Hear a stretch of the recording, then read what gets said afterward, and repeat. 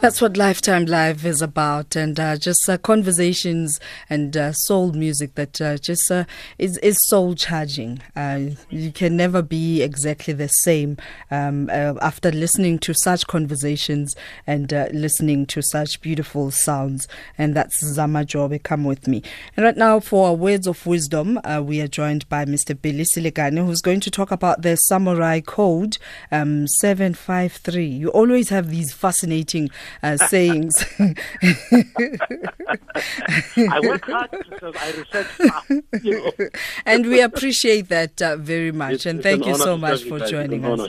Yes. Go ahead, sir. Well, I don't know if you guys have seen this movie called The Last Samurai. It's Tom Cruise and Ken Watanabe played the samurai guy, and the samurai gets killed, but there's a part where Tom Cruise goes and sees the Emperor of Japan. And the Emperor of Japan asks him a question, and he says to him, "Tell me how he died." He asks, Tom Cruise to tell him how the samurai guy died. And Tom Cruise's answer says, "I am not going to tell you how he died. I'm going to tell you how he lived." It was very powerful. So the samurai had a code, and this code is called the 753 code. Now, the first one, they are called the 7 virtues of a warrior. So that's the 7. And what these virtues are, the first one is rectitude. Now, the word rectitude means righteousness. And a samurai has to be a man that is righteous. The second one is courage. You must be a man of courage. And remember, courage is not the absence of fear. Courage is what we do when we're most afraid. Sure. The third one is benevolence. These have to be people that consistently did good. The fourth one is politeness. Even though they were great warriors, they were very skillful, they were consistently polite in anything and everything they did. The fifth virtue was honesty. They were honest because they lived by this code. The sixth virtue was honor, and the last virtue was loyalty. So this is part of the 7. So these were the first 7 virtues of a samurai warrior. The second one, which is the 5, this one speaks about how they took care of their health.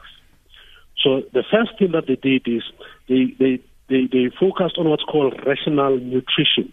So they ate food not as poison but as medicine. They ate food that would nourish, that would nurture, and that would grow them physically. That's why they call it rational nutrition. The second thing is they did exercise, but they say sensible exercise, because sometimes we overdo things trying to probably impress other people at the detriment of who we are. People go to gym and spend 4 hours, and you damage stuff because you're doing the wrong things to your body. So they trained, but they did sensible exercise that was congruent to their health.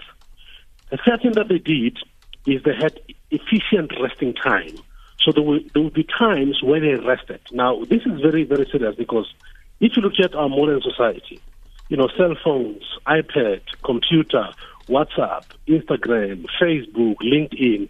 So people are just so overwhelmed, and they do not find rest. And people sleep next to their cell phones. The first thing they do in the morning is to go through their cell phones. But these guys believe that you needed to be efficiently rested. The fourth one was proper hygiene. Now, they did not wear Hugo Boss or Giorgio Armani, but they just said, look proper, shave, dress properly, smell properly, be well kept. And the fifth one was a positive attitude. So these 5, this part of this code was how they took care of their health. That's why most of the samurai live up to the right age of 100, 110, 115 in some cases. And the 3 speaks about state of mind. Now, the state of mind was again based on Japanese philosophy. There's a thing called zanshin, and zanshin means state of awareness. Be aware of your environment, be aware of people around you, and be aware of the things that people say and do around you. Because most of the time, and I keep saying to people that our closest friends determine our ultimate destination. So these guys were consistently aware of their surroundings, whether they were in the company of good men or good women, and if they were not, they would shift themselves. So that's zanshin. The second one was called mushin.